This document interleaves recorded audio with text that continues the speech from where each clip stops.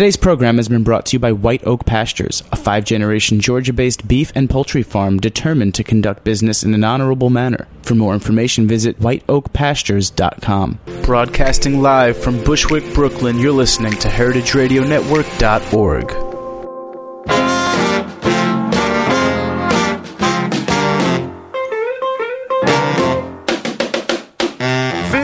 Hello and welcome to Cooking Issues. This is Dave Arnold, your host of Cooking Issues, coming to you live from Roberta's Pizzeria on the Heritage Radio Network every Tuesday from 12 to 12:45. Joined in the studio with Nastasha the Hammer Lopez, and of course Jack and Joe in the engineering booth. How you guys doing?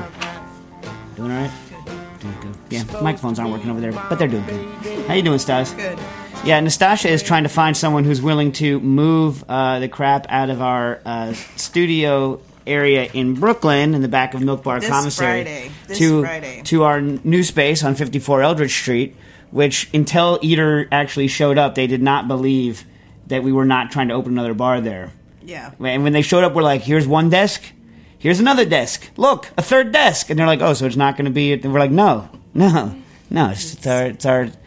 it's Booker and Dax Equipment Company. It's our test place. But anyway, turns out that movers here in New York, unlike when you move it yourself, which is what Nastasha and I had to do last time, make you put everything in a box. It's equipment. How the hell do you put a big piece of equipment in a box? Am I supposed to just go get giant washing machine boxes to put everything? No, they said or shrink wrap it. So we use that Or shrink wrap it? Yeah. What is shrink wrapping doing? I think you cover it in plastic. But how's that helpful other than I get to destroy the earth a little more? Their trucks. They don't want to scratch the trucks with the equipment, the insides of the trucks. They don't want to scratch the inside of a moving truck. Right. With stuff that they're moving. Mm-hmm. Mm-hmm. This is it. This is happening in the real life? Mm-hmm. This is what's really happening? Yes. Okay, then. Hey, our mic works and we're doing well. Yeah? Nice. Yeah. Good. Strong. Good. I was a little worried about you. I was pretty sure that there was still air in the booth, though, and that you were breathing. Hey, do you know about our fundraising party? Can I shamelessly plug that right now? We're doing it, aren't we, Jack? You are. You must plug away. Yeah, you're doing drinks. I am? Yeah. El Nice. Bujo Mezcal, and we've got Absolute. We've got a whole bunch of stuff. September 9th at Roberta's from 5 to 8 p.m. It's our first fundraiser. How much are tickets? $150. And where do they purchase said tickets? That is heritageradionetwork.eventbrite.com. Yeah. Nice. Yeah. And we'll take some of our techniques and put your money where your mouth is with our beverage, right? We've got Gramercy Tavern and Del Posto. I think Brooks is doing desserts. And you wrangled Brooks into doing it? Wrangled Brooks. Yeah, Brooks will be there. Nice. Yep. Back 40 West, Shauna Pacifico, Inside Park, St. Bart's, Inside Park at St. Bart's. Bunch of other chefs. It'll be really cool. Nice. And it's here at the Roberta's Pizzeria? Yep, in the backyard. Yeah, so if you've never made the trek out to Brooklyn, now's your chance.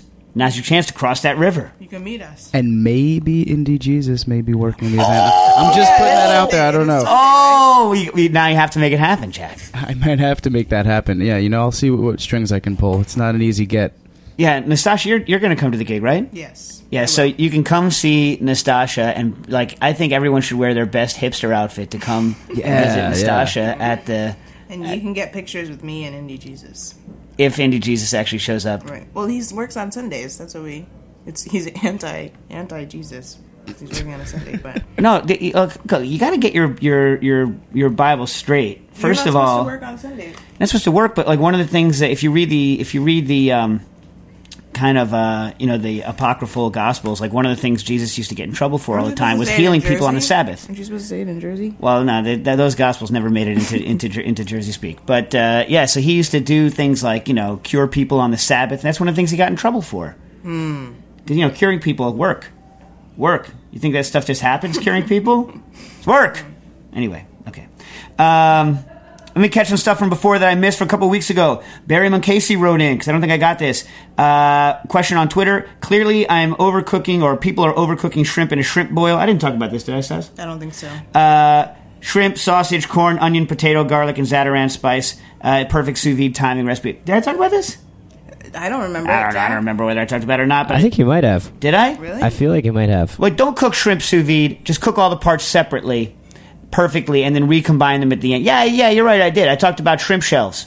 Delicious shrimp shells. That's right. Yeah, okay. All right, Barry, I got you covered. But I know this I did not mention. Pavlov at Pav1Lov or Pav1Ov on the Twitter sent in a picture to us of how he cooked 25,000 lobsters in a 5-day period at a festival in Maine, using something that looked like a giant kind of steam cleaner, huge pieces of equipment. And his exact quote is, "I felt bad until I ate them." Hopefully he did not eat all 25,000. The most I've ever eaten in one day is 10. And that was the same day I found out I was allergic to cherries. So they thought it was lobsters for a long time that I was allergic to, until cherry season came around the next year and sent me to the hospital again. Crazy, right? Nutty. Anyways, so I had something else to say about that. Oh, yeah, when I was a kid, check this out. For any of you that, clean aircraft equipment for a living, there used to be in Oshkosh, every year in Oshkosh, Wisconsin, there's what's called a fly-in, where all the kind of experimental aircraft lunatics from all over everywhere, and also the old warbird nutties and everything show up, and they fly in, and Oshkosh Airport is, for that couple of days, the busiest airport in the world. And you go there, and my dad used to fly seaplanes a lot, so we used to go to the seaplane party, which was a little off the way because you had to have a lake. And those guys had a giant, beer brats in 55-gallon drums and corn that they would cook in the steam cleaners that they would use to steam clean parts, like giant steam-cleaned corn. That's what I used to eat as a kid. Maybe that's part of what influenced me to get to use dumb equipment to cook with. Maybe. What do you think? Yeah? Possible, right? Okay. Now, on to current questions. Hi, Dave, Nastasha, and Jack. Shout out to Indie Jesus. And I'm going to have to add the shout out to Joe. Remember, guys, give the shout out to Joe. He is a singer he's the front man of some sort of hardcore punk band. True or false? True. Why have we not heard any of the music on the radio program? Maybe one of these days. So if you don't give him a shout out, he is going to come find you. Pretty much, right? I'm extremely scary person as well. Yeah. I mean, you probably don't know him unless you're here in the studio with us. I mean, you might know him separately, but in other words, odds are you don't. And he's a scary man. He'll come find you. I'm just telling you. You should give him a shout out. That's all. Okay. So Eddie Shepard writes in, I have a quick question, and also below a free for me, not for you. Anyway, kidding. A link to the copy of my ebook. Okay, as a longtime listener and having asked the odd question on the show before, I was hoping it was okay to ask a question slightly away from the tech side of things and more on aesthetics and subjectivity. I wonder to what extent you thought about the presentation of food affected the experience of eating it, whether it is something you see as critical to a dish, and if there are any examples or anecdotes you have relating to food either looking horrible and tasting amazing, or vice versa, beautifully presented but let down in flavor. I personally think that the setting you're in and the aesthetics of a dish can potentially have a big psychological influence on your enjoyment of the food, but also the flavors first and foremost. If I can make a delicious dish look nice, then great, I will. But if altering it to look compromises flavor, I wouldn't. I wonder what your thoughts might be, and also if there's anything you might favor stylistically in food presentation. Okay, that's a great question. I think there's a very famous Spanish chef, very famous mercurial Spanish chef, actually, that Nils and I were doing. I think it was Nils and I. Might have been even before Nils was... No, I think Nils was there. Anyway, it was this huge event we had at the French Culinary Institute years and years ago, and all the bigwigs were coming, like Ferran and Juan Roca and all these guys. This is none of those guys. Another very famous mercurial Spanish chef. And not that... Juan Roca's actually not... He's like a totally mellow guy. He didn't yell at anyone the entire time. The man's a complete... he's very... he's a gentleman, Juan Roca. Someday I will get to go to his restaurant. Anywho... And Jordy, too, the brother, pastry chef. Very nice people. Anyway, so this guy is well known for kind of like hyper presentation with, lots of tweezers and whatnot. Tiny, early on adopter of the micro, mini, micro green tininess, right? And he literally said during his demonstration, and it's stuck in my head forever, that it is not only important for the food to look good, it must taste good also. And this stuck in my brain, and I've not been able to pry it free because it's exactly backwards. It's exactly backwards. It is important, it's not only important that the food tastes good, it's important that it looks good too. That is a true statement, right? But my problem with food that's for presentation only is I think it leads to, especially, we're in an era right now where, a lot of food work is done on the internet. It's done in books. It's done on television programs, and it's done in demonstrations. And so there's a lot of work that's done that where you can tell that it was done for the look and not necessarily for the taste. Like I call it, cooking for demonstration. It's like you specifically make it so that it looks good in photos or in books or in demos. And I mean, I'm not saying you should shy away from the presentation, but that's why in a demo, I think it's important to give tastes out so that people actually know that, what you're focused on is cooking and the flavor. Now, I think that, look, if you're cooking at home, it's one thing. It has to look appetizing. I don't really do a lot of plated work at home, except for I used to on special occasions, but I don't really do it at home. At home, it's more about, something that looks appetizing, but, in a home style. But when you're doing a demo or a dish or a cocktail, I think it's very important to have it look enticing and appetizing, or in a cocktail scenario, that have the presentation of making it be something that whets the person's appetite for what you're making, and that looks good or looks compelling. And there are dishes that obviously your enjoyment of them is incredibly augmented by how they look. Things can be enchanting, captivating, just in their look, and then that makes an already good tasting thing taste better. But nothing is worse than something that they've obviously spent a billion years making it look great, and there's no flavor to it, or the flavors clash and they don't work. I mean, you've had that happen, Stas, right? Yes. Do you enjoy that? No. She's not paying any attention. Okay. I got this guy to move our stuff, I think. Oh, well, okay. So all right. So Nastasha's not paying attention to what I'm saying during the radio show, but did, in fact, find a guy that's going to move our stuff. So kudos there. Now, there's another side to it, which is also true, and you allude to in your question, and that is that I have things that we have made that are freaking delicious, like delicious, great, and yet I won't ever serve them. Why? Because they're hideously ugly. Like a drink that looks like a murky brown mass, and not like brown in a good sort of whiskey way, like just nasty. And so, yes, there are situations where, looks trump how good something tastes just because I won't be able to get it past someone's lips. Same way, like I can make you a piece of chicken that looks like it's still bloody, cooked through all the way. No one will eat it. Why? Because it's visually repellent to them. And so I think both are important, but I think, you're going to steer yourself right if you focus on flavor first, and then after that, like how can this presentation be best achieved? Right? I mean, that's my feeling. Now, the second thing we have in from Eddie is Eddie just has a new book available, I believe, exclusively on the iPad through your iTunes, and it's called Modernist. What's it called? Modernist Vegetarian, right? Modernist Vegetarian. Let me look at the exact title of the book because I downloaded it. Modernist Vegetarian, right, by Eddie Shepard. And so it's. I read it. I didn't read it fully because I only got it this morning, but I looked through all the recipes, and a lot of interesting recipes. Some that you can use without a lot of heavy duty equipment. Some that require a lot of heavy duty equipment. But very well clean photographed. A lot of interesting stuff. And I think one of the first times I've seen someone exclusively try to do a modern take on strictly vegetarian. So. Good. Kudos. Everyone, should go check it out. You can get a free sample on the iTunes sent to your iPad, and then decide whether you want to pay the paltry, meager price of, I think it's like $6.99. So it's not a giant investment. One thing he uses quite a bit, actually, that I haven't used, I'm ashamed to say it, we haven't experimented with it, is the Pure Coat B790, which is it's something from National Starch, and can be used to make like films and leathers and glasses and stuff. And we haven't really played with that, I don't think, too much, Stas. Maybe I should.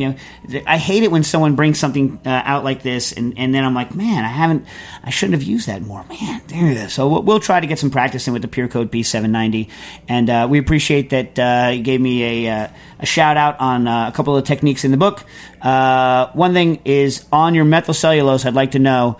Are you using F50? It looks like you're using F50. Remember to always call out the brands of the methyl cell that you are using. All right.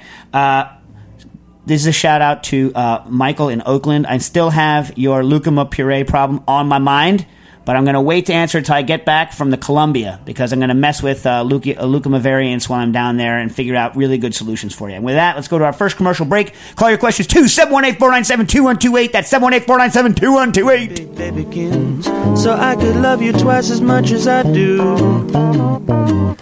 I'd have 4 loving arms to embrace you, 4 eyes to idolize you each time. You're listening to I Wish I Were Twins by Plexophonic. Twice as true. What couldn't 4 lips do?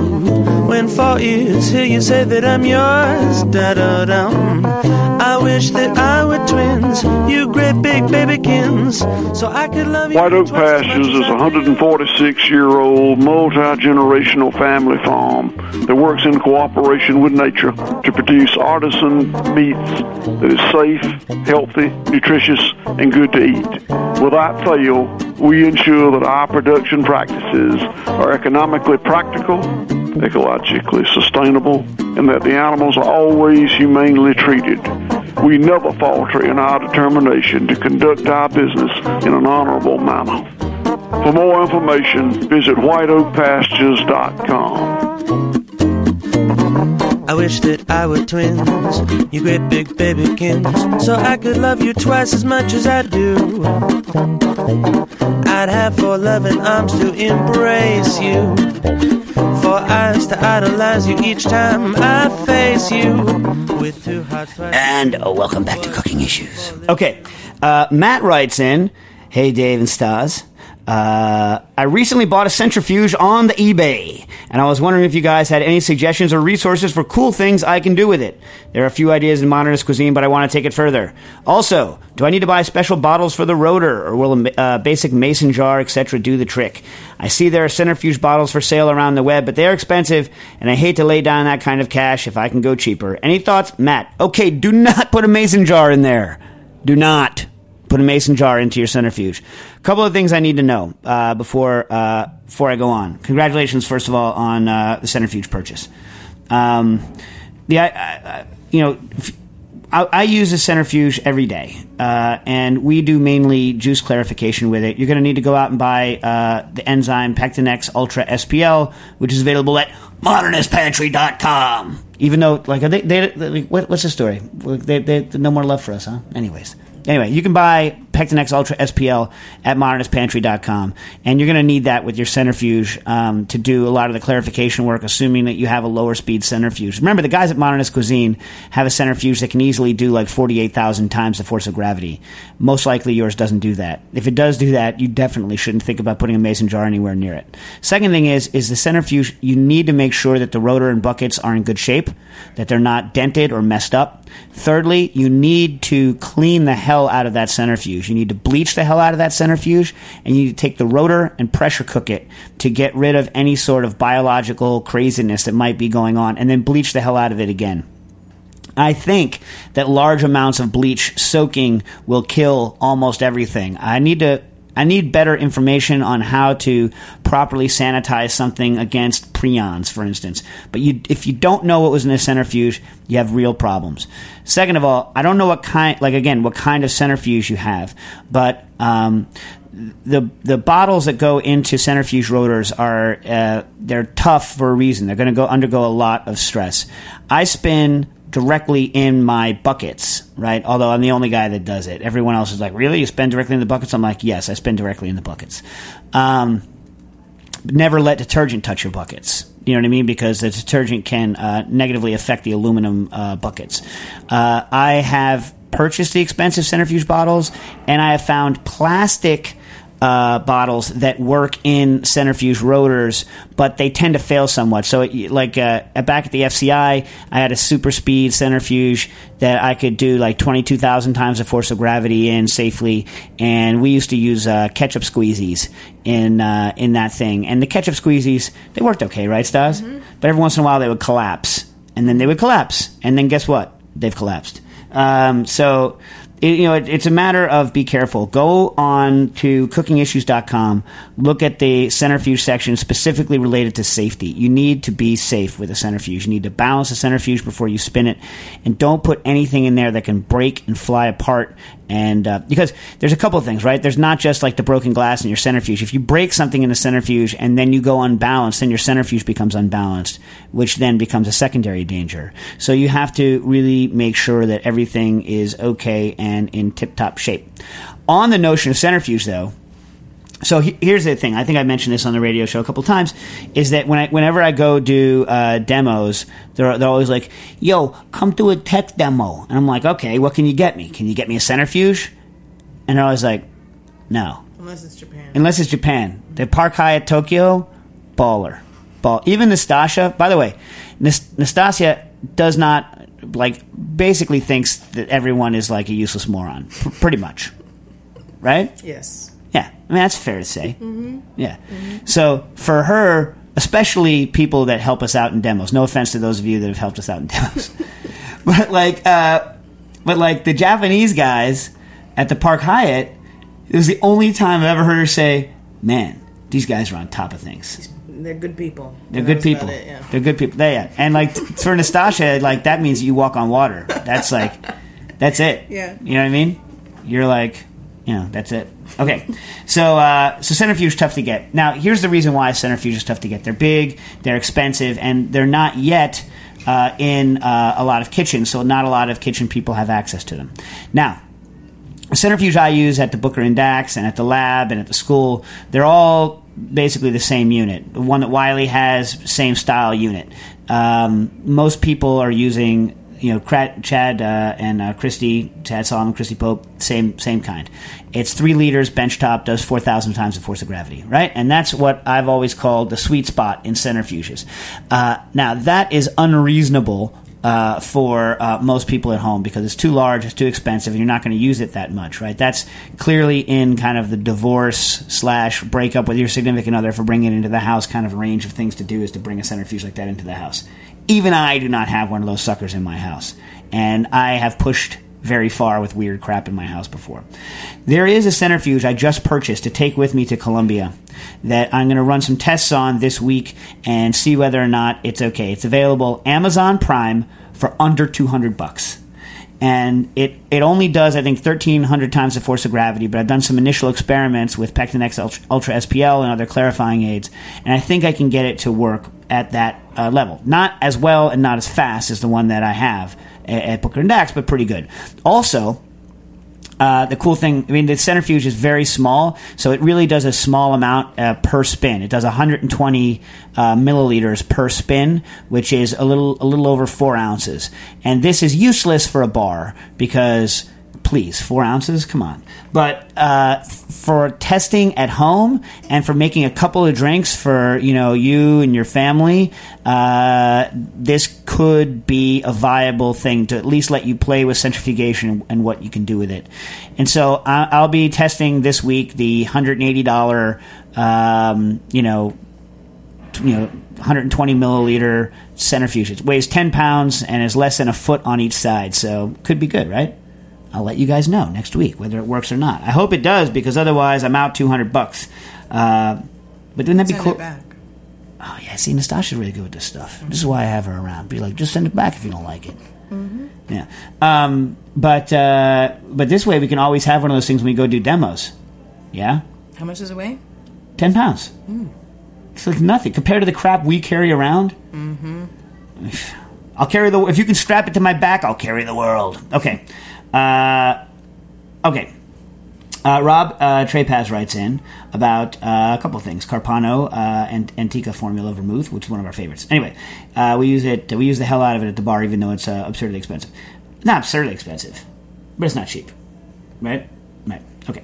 I recently discovered Carpano Antica Formula Vermouth, and I've been enjoying Manhattans with it like never before. My problem is that by the ounce, it takes a long time to go through a bottle. You should drink more, Rob. That's the problem. I'm kidding. I'm not advocating that. Okay.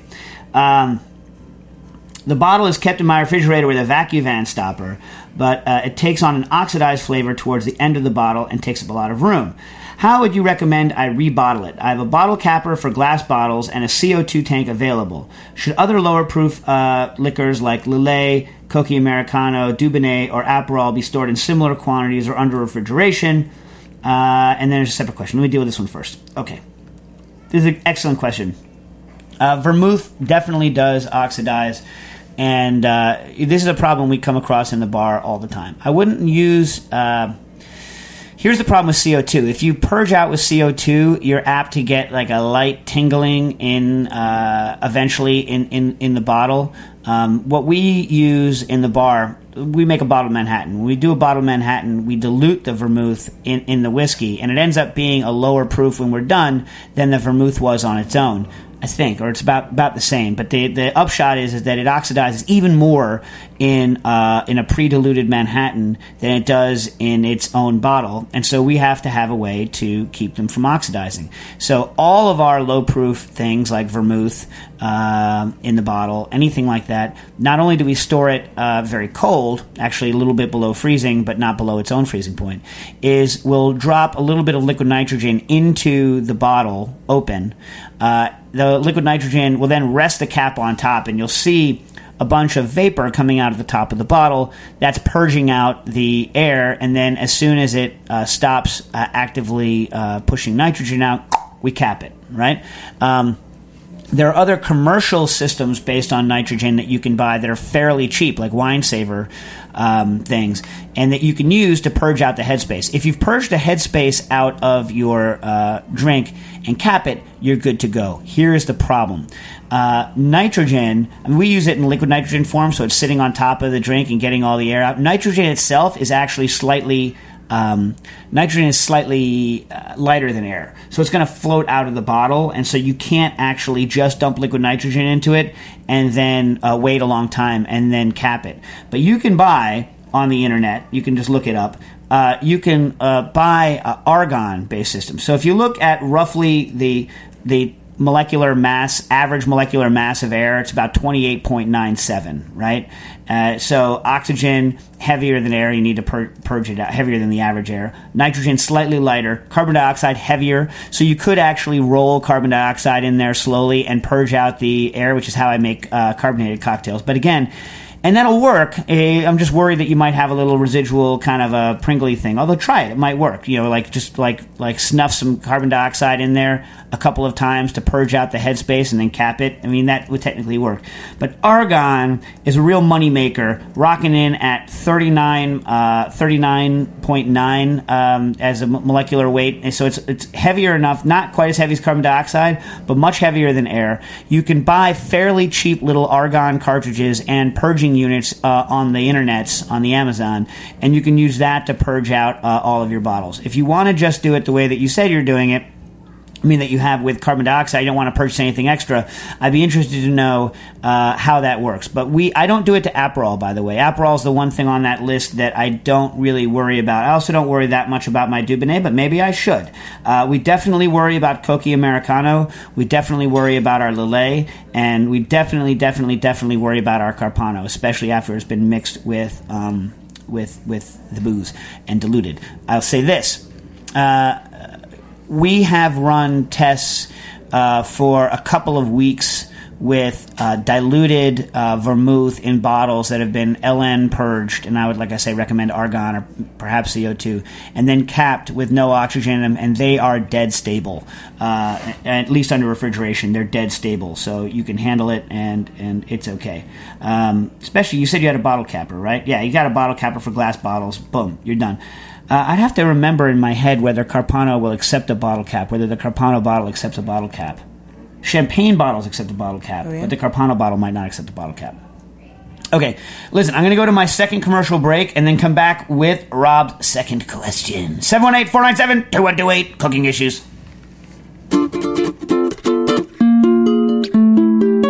Every night you'll hear crooning of a Russian lullaby. Just a plaintive little tune when baby starts to cry. Rockabye, my baby. Somewhere there may be a land that's free for you and me, and a Russian lullaby. You're listening to Russian Lullaby by Plexophonic.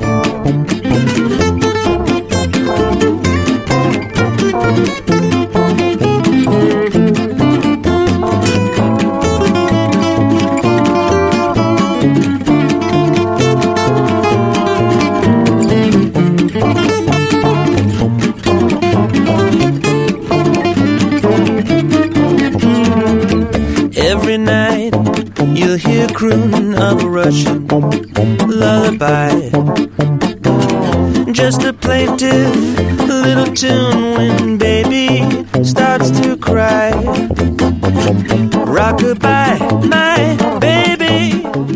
And welcome back to Cooking Issues. We have a caller. Caller, you're on the air. Hi, Dave.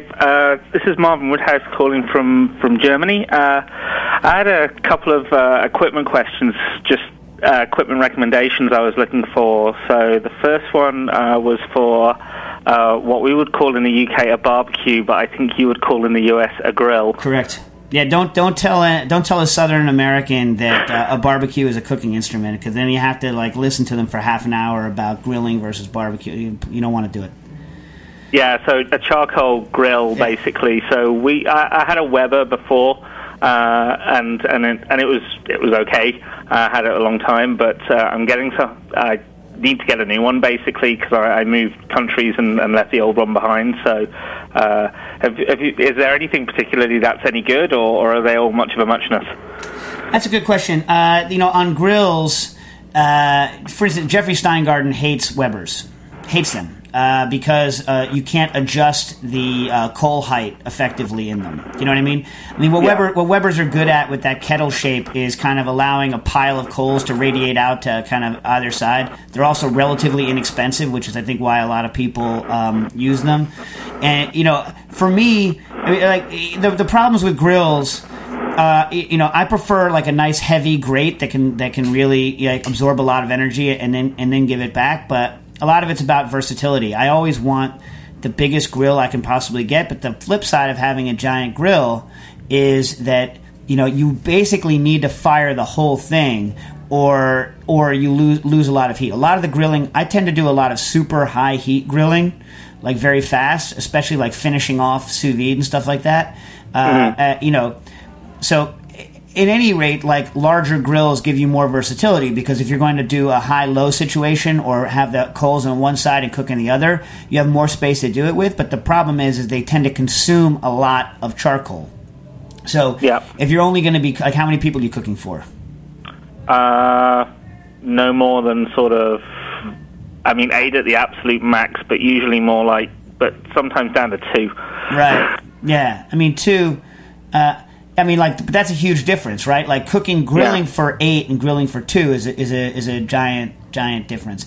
I've never used any of the smaller, theoretically more fuel conserving grills, for instance, the egg that a lot of people seem to like. I saw those on Aki and Alex's blog. Right? Do they like them? Yeah, but they're really expensive. Yeah, how's the coal cost in hardwood charcoal? Is that expensive in Germany or no? No, not really. But I think the eggs can be up to 500-600 euros. So that's quite expensive for a grill. Yeah, I inject I've grilled on. A grill is really a lot about how you handle it. I would go for one with a nice I like the cast iron grates. They're not necessary, but I like them a lot better than those thin wire craps. And I usually go for a larger size just because it gives me more flexibility. Just be willing to suck up a lot of extra charcoal, because you're going to go through a lot more charcoal than you ordinarily would. I have never used a grate that has a grill that has a really nice system for adjusting the height of the grill surface. But Bobby Flay told me once that he had one that did that, and Steingarten once told me that he had one that did that. Which would obviously be useful, because it would allow you to get different heats without having to lift the thing and shuffle the coals around, which, as everyone knows, is a messy pain in the butt. And I know it's sort of a dirty concept for food snobs, but gas is. Yeah, you know what? So I've used gas assists in. Look, here's the other thing, right? Everybody knows that. Coal is great, but sometimes you just want to fire the sucker up and run, right? Yeah, because it's dirty and it takes time to heat up and stuff. So yeah, you've used chimney starters before, though, right? Pardon? You've used a chimney starter before, right, for coal? Yeah. But it's just if it was gas, I'd use it more often, I think. Right. I used to have a unit a long time ago that I could go either way with, and I don't know whether I was legally allowed to go either way or whether I literally just threw an extra grate over top of the burners and went crazy. I think it might be the latter. so that I could do. I'm a big fan of flexibility, and so if you're going to use the grill more often, especially in the summertime, if you have a gas thing on it, you fire it up. I mean, the one issue with most gas burners is that they just don't have the oomph that you need, right? Yeah. And so, and if as I do believe kind of the modernist cuisine mantra on what's going on, which is that the flavor of grilling isn't really from the coal itself, but from fat dripping on said coal, vaporizing and coming up, then if you have enough power in your burners, then you can do something like chuck lava rocks onto it and then use those lava rocks to get that kind of feeling of the stuff hitting it and going down. I think that most people's gripe with the gas grills is that just they're not hot enough to get that kind of a thing to happen. Do you know what I mean? Yeah. But no, I don't think you're a bad person for wanting a gas grill. You know what I mean? Well, I prefer charcoal, but gas is just it's just more convenient. And then the second equipment recommendation is my wife broke my immersion blender, which isn't too bad because it was crappy. But she said she'd buy me as kind of a combo compensation and birthday present, pretty much whichever one I want. What would you go for? Seeing as I don't think you and Dave Chang have built your new one yet. No, I haven't. I only have, not crappy ones, but I don't have really the good ones. I don't have a good one either. Have you tried a Bamex? Or? I was about to say the Bamex seems to be the one that it's the only one I've heard people say that everyone loves having an immersion blender, but I've never had anyone say that they actually liked the one that they have. The exception is the Bamex. The downside of the Bamex is that it obviously the shaft doesn't pop off of the Bamex to clean. Is kind of the one downside it has. The upside for my never having used it is that it's got a lot more clearance around the bell for fluids to go in and out. And one of the main problems. So the first main problem with immersion blenders is splashing in improperly sized cups with not enough liquid. The second main problem with them is cavitation around the bell in thicker products. For instance, I use immersion blenders to do pancake batter. Stab me, but I do. You know what I mean? And you get a lot of cavitation issues with the standard stamped steel bells that are on most kind of consumer grade immersion blenders. And the Bamex 4-prong open kind of blade guard, I think, is not going to have as much cavitation problem as those. And so if I had to go out and spend my $99 on one, I'd probably get that. Not having tested it, I might take the jump and get it. Is that?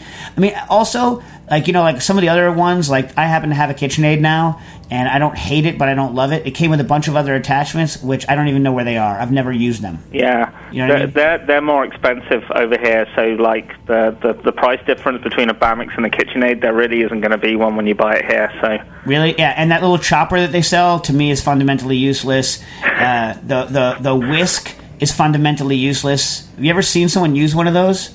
Nothing looks more ridiculous than using that whisk on the end of an immersion blender. It's crazy. No. Yeah, whatever. It makes no sense. And eventually the connection starts going wonky where it clicks in, and so now mine makes awful grinding noises when I'm using it. So all said, I do like being able. It makes me allowed me to be a lot lazier to just pop off the end of the stick and put it into water. So I'm not going to lie to you and say that is not a benefit. But I might go with the Bamex the next time around. Robocoo makes an incredibly expensive commercial one where the actual bell pops off to clean, which seems like it would be nice. But I believe Bamex also has the feature that you can remove the blade. Is that true? I think so, yeah. Yeah, that seems like it's going to be a bad idea because it seems like something's going to break there. But the biggest downfall, even with the removable stem immersion blenders, is trying to clean underneath that blade, which is a huge hassle. And so the ability to remove that blade, assuming that it's not a failure point for the mechanism, which obviously it has a possibility of being, it would be a huge boon to cleaning. I detest cleaning out the bottom of the blades of immersion blenders. And I had one equipment recommendation for you. You mentioned tablets and that's what I do for a living. So if you're looking for a small-scale tablet press, the thing you want is called a Riva, R-I-V-A, mini press. Write that down, Stas. You got that? R-I-V-A mini press? They're quite expensive. They're about 10 grand, 20 grand new. But if you can pick one up from a pharmaceutical company, sort of from an auction, right? You probably get one for way less than that, because there's pharmaceutical companies going out of business left, right, and centre. So, and if you get one, it will probably be pretty clean. Because they have to have logbooks and stuff for when you're using them to produce products. So I wouldn't worry too much in terms of contamination, as long as you can kind of get it all visibly clean, and then wipe, clean it with some solvent, something like isopropyl alcohol or something like that. You'll probably not be too bad to go. And how big is it? Dishwasher size? Smaller? It's probably about the size of I'm trying to think of something about the right size.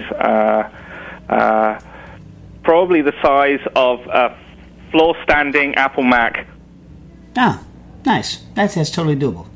So it's a benchtop unit. It's a single station press, but it's a really, really nice piece of kit. Riva is an Argentinian company, but they're one of the standard sort of research and development tablet presses. So like it's not really, really fast or anything, but it's because you only need the one punch.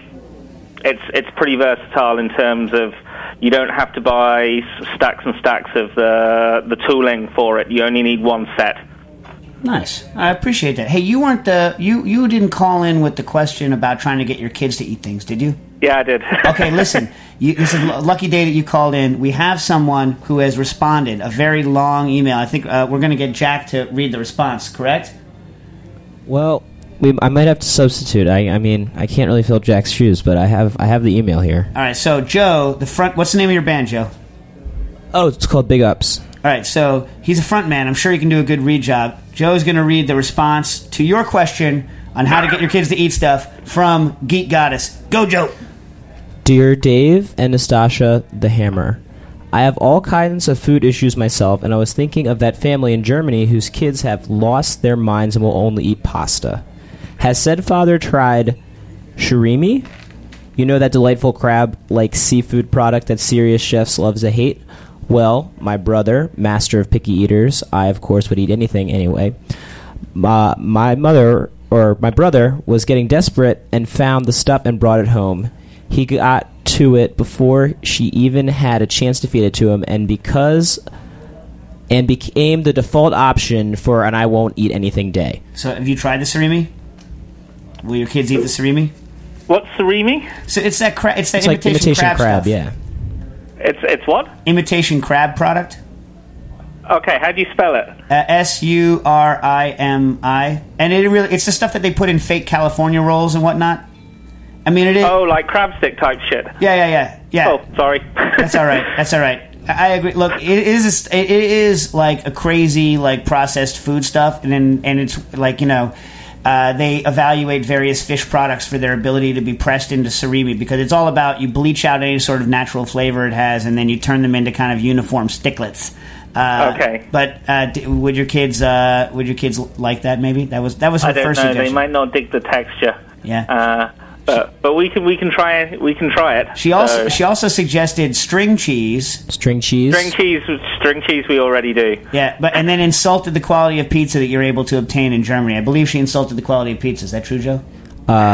Yes, she definitely did. Yeah, in fact, condolences. Yes, condolences to you for your What was the next one? Then there's a quinoa pasta. Oh yeah, she said that your kids might not like the quinoa because of the taste of the quinoa. Oh. That's kind of a bit worthy for our family. Yeah, she also recommends corn-based pasta, right? I'm just kind of scanning through here. Yeah. Well, she says that there's that it does contain corn, or something. I would try. Yeah. It contains corn. Yeah. I've had corn-based pasta. It's not pasta, but it tastes okay actually. It's like rice pasta is horrible.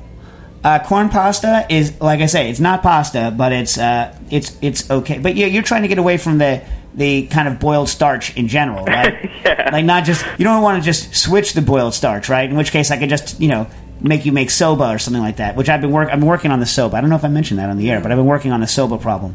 Yeah, hopefully you're trying to switch to it. She had another kind of a loonier thing towards the end, didn't she?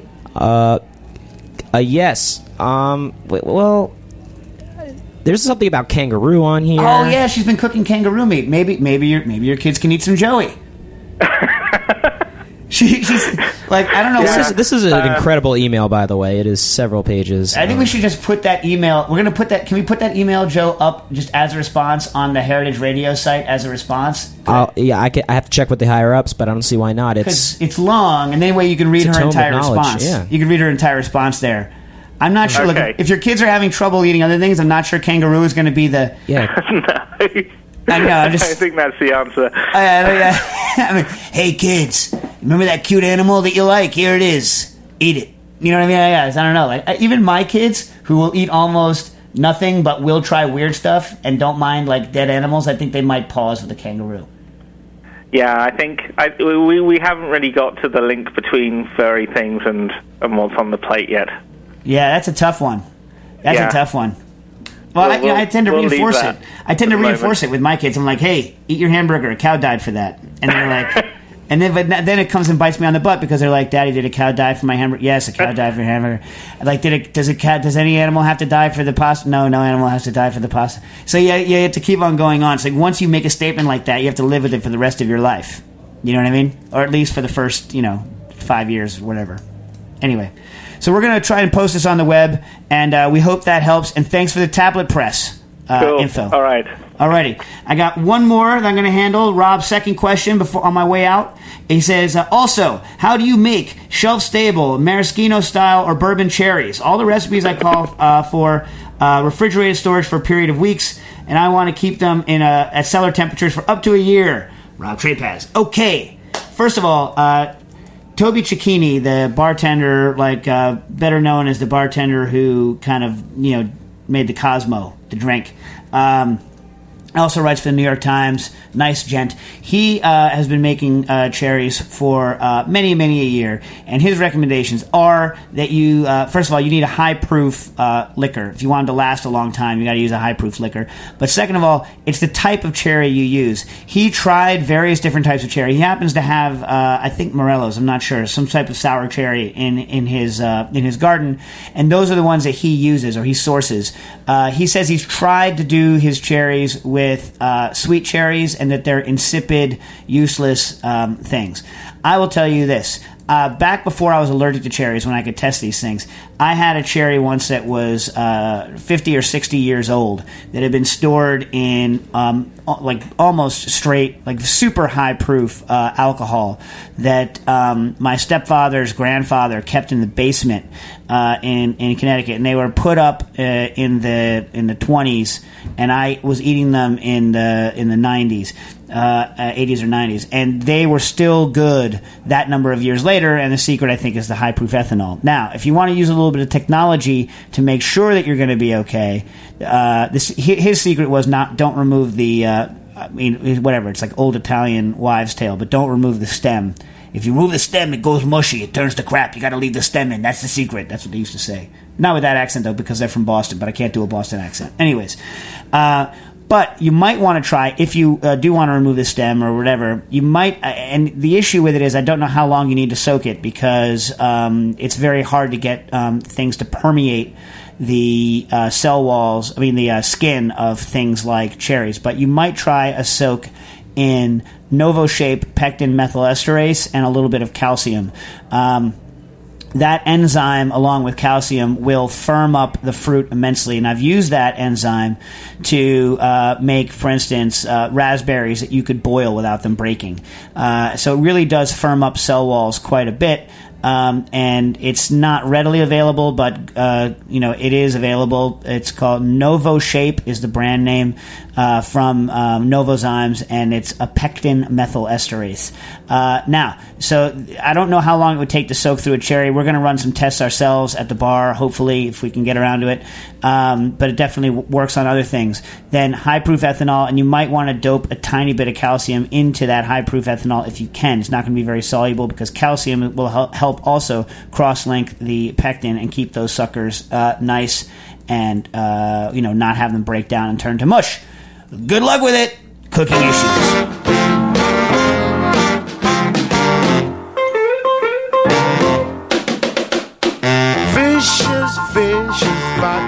Thanks for listening to this program on heritageradionetwork.org. You can find all of our archived programs on our website or as podcasts in the iTunes Store by searching Heritage Radio Network. You can like us on Facebook and follow us on Twitter at heritage_radio. You can email us questions at any time at info@heritageradionetwork.org. Heritage Radio Network is a non-profit organization. To donate and become a member, visit our website today. Thanks for listening. Fishes, vodka.